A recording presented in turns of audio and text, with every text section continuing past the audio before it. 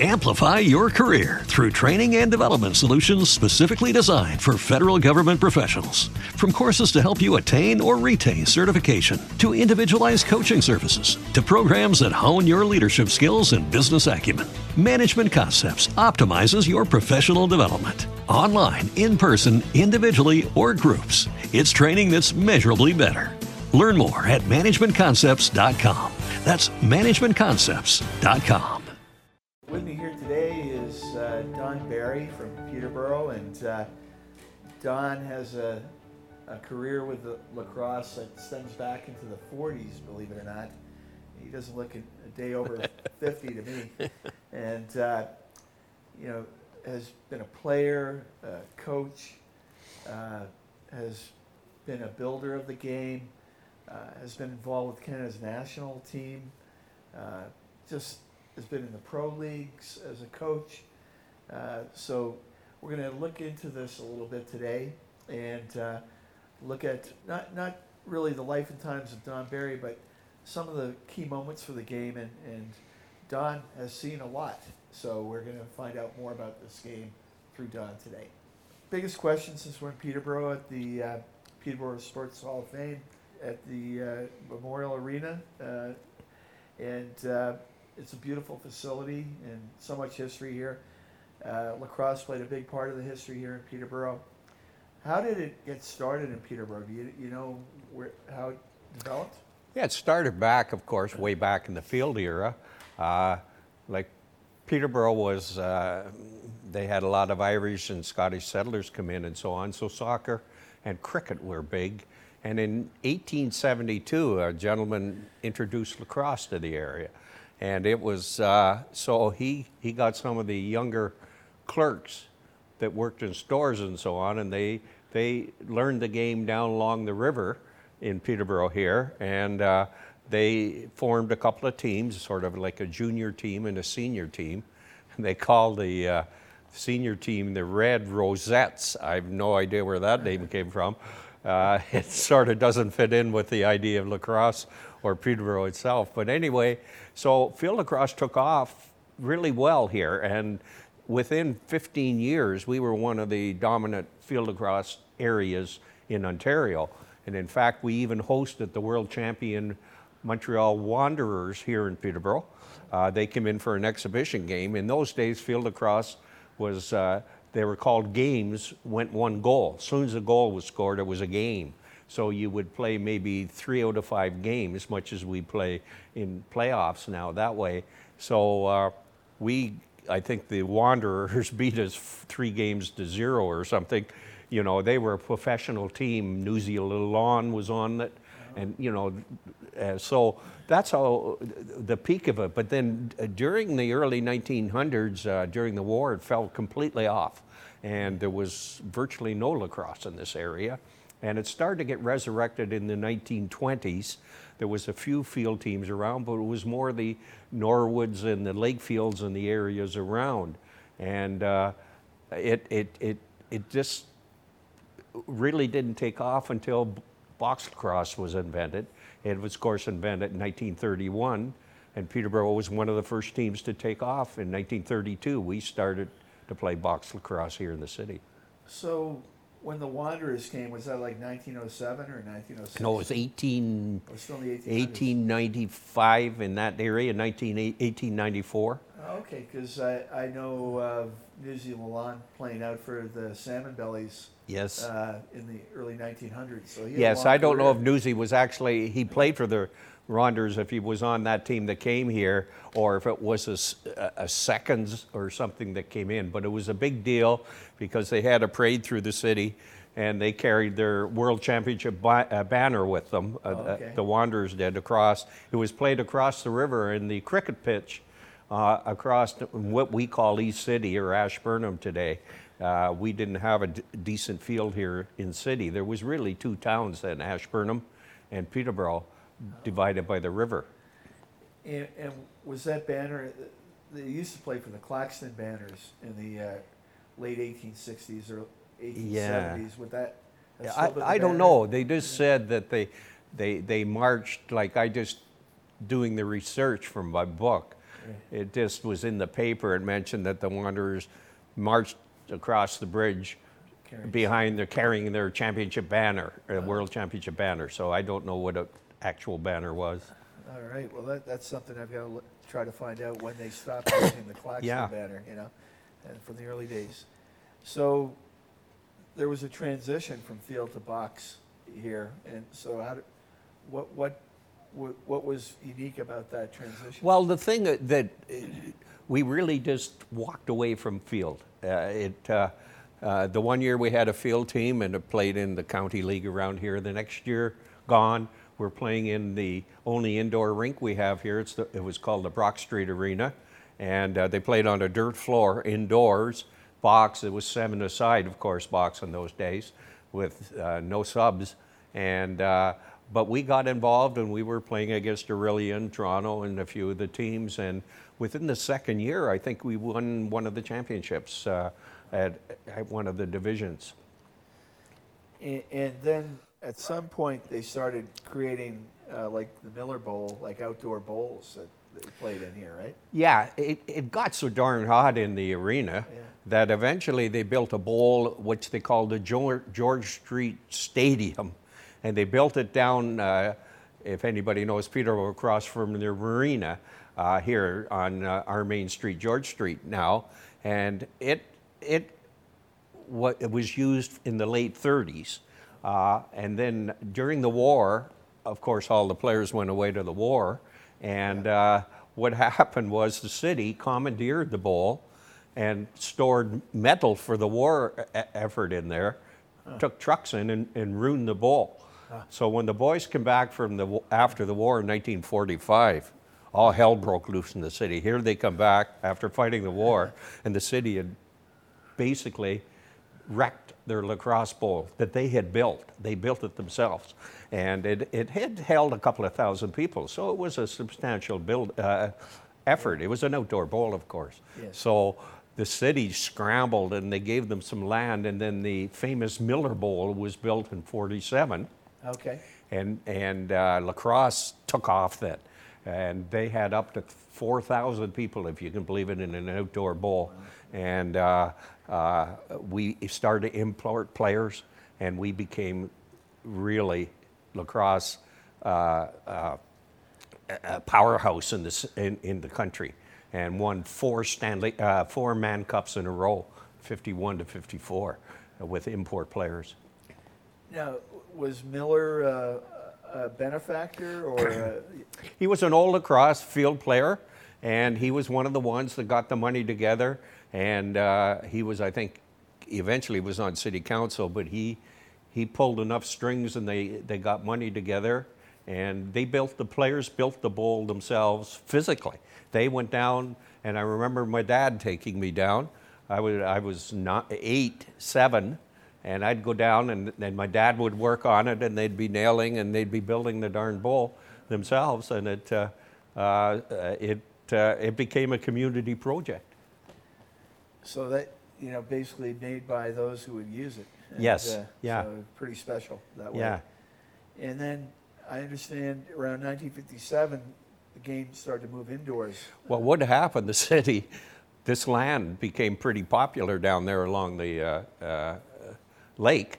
Right. So the city said, they gave it $1 lease to the lacrosse. They said, we're going to revoke the lease. So after 10 years, they revoked the lease on the bowl, but the Peterborough Memorial Center had opened in 56. Okay. So they said, well, you can go and play indoor. Well, it didn't transfer well. People were used to being outside, and it really struggled. And by 61, senior was gone in the city.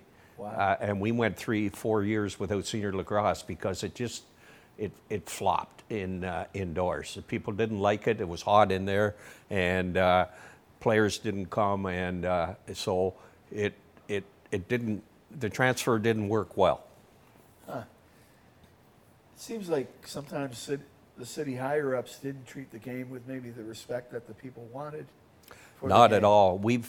There's always been animosity between the city and lacrosse, going back prior to that, they tore down the bowls on them, and then forcing them out of the Miller Bowl into the Memorial Center here, and right up to today, we have issues with the city and the way they treat lacrosse that really split the community down the middle. Those that support lacrosse and are upset with the city, and then the people that don't care about lacrosse and don't care what the city's doing to it. But the city gets a lot of its identity from the game. Like it's really helped put it. Well, Peterborough on the map. this is the ironic thing about it, that they lacrosse is the most popular sport in the city, and Peterborough, I think, though a couple of cities may argue with us, is the most popular, efficient, and well-run lacrosse organization in Canada. I mean, we draw crowds in here that are up to 4,000 in some games, for Man Cups and so on. So no other community across Canada has that kind of record. In the early 2000s, there was a big boom, I guess, for the game, or boost. Well, they did a renovation here at the Memorial Center, and they put in air conditioning. And then people started to come back slowly, and some money came into the game. Teddy Higgins did a lot of work around here and got the thing reorganized, and they started to import players again. And in 2004, we had a championship team here and won the Man Cup. And we had great crowds, and it's taken off since then. And for the next 15 years up to now, we've had, averaging over 3,000, a lot of games over the season here. So it was the air conditioning and winning lacrosse that made the difference. And did you have a fair number of NLL players playing for you at that time? Or? Oh, at one time, or even now, practically every player on the Lakers also plays on an NLL team. Yeah. There was, the NLL sort of took off at that time too. So the players became summer and winter lacrosse players. Was your brother Tim involved with the team at that stage? Or? Tim took over the president of the junior team. Junior team. Okay. Yeah, and in 04 or 06, they won the Minto Cup. And he brought in a couple of players that ended up in the NLL. And the juniors took off. Now, the juniors have had some tough times of late with players and so on, but they had a pretty good run there for a while. Many of the players are on that Man Cup team, or that Minto Cup team, have been on the Man Cup teams for the Lakers. I see. And what's different about this community versus others, the way lacrosse is perceived, do you think? It's a unique community as far as lacrosse, because I think it's so, it goes back so far, and we've had so much success. And in those early days, we brought in a lot of players. We imported a lot of players, but most of them stayed and took jobs here. Like, they would come in here not for money, but to get a job, because we had a pretty thriving industrial complex here in the city, 4 or 5 major factories that were hiring back in the early 50s, late 40s. And so those guys stayed, and they stayed and coached, and they stayed and added to the game. And the one thing about us, we're somewhat isolated here from Toronto, so we, the outsiders say we're inbred, but we sort of look inward with our coaching and so on, and we develop a fairly unique style of the game that other teams soon followed.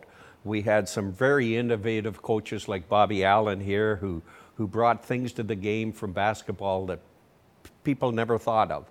And it grew that way. So we got a unique style of the way we played, much like some countries have a unique style with their soccer or with their hockey. We have an identifiable way we play lacrosse, I think, and that's unique to the game. So obviously you know a lot about the history of the game, and you decided to document it through some books that you've written.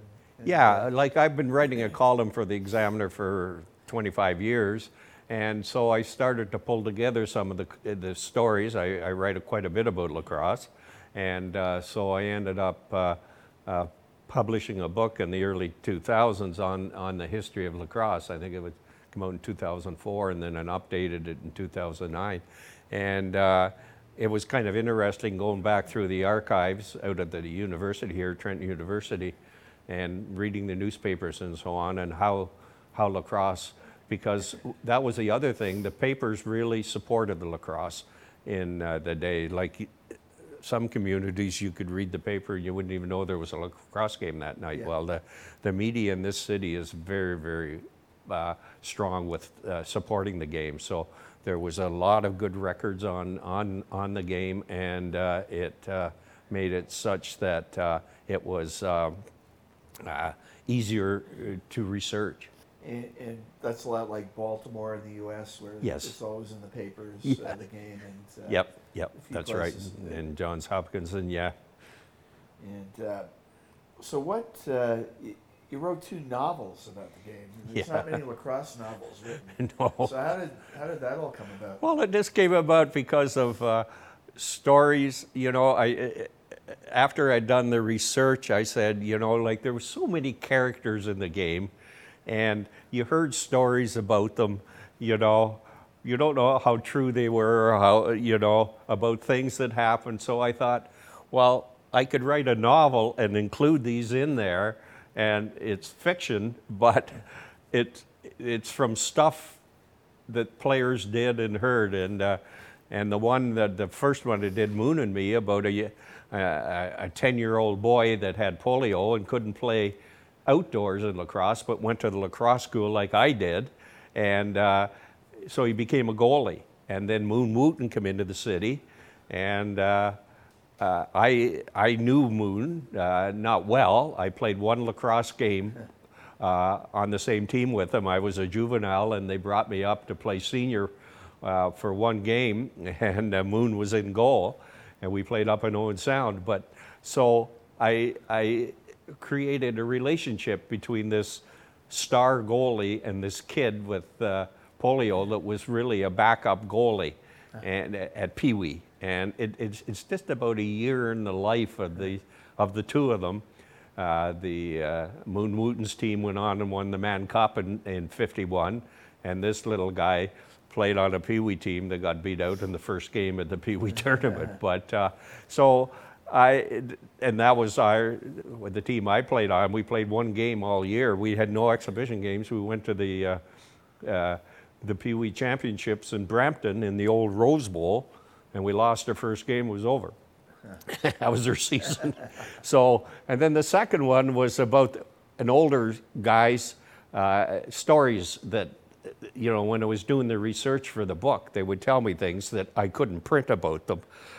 You know, like little off-cover color things and so on and so forth. So I thought, well, there's a story there. So I created a guy, and he was in St. John Training School, and he had a German background, and it was during the war, and so he got he escaped from the St. John's Training School, which also had lacrosse, and we played lacrosse up there. It was in Scarborough, and so he escaped and went to the States, and then he got into the war, and then he came back and played lacrosse, and then I folded in all these stories about these guys that into his life, and they called him Stickman, and I had heard a story, and I don't know if it was true or not, but somebody told me that an indigenous soldier in the war fashioned a lacrosse stick and was able to throw a grenade into a bunker or something that they couldn't throw in. And I don't know if it was a true story or not, but a native person told me that, that there was a guy and there was a story, and I phoned down to Six Nations. I knew a couple of people, and nobody had really, they'd heard the story of this guy, but nobody had a name or there anything, so I folded that into my story. This guy, he's the guy, and he was in the Army, and so that's the second novel.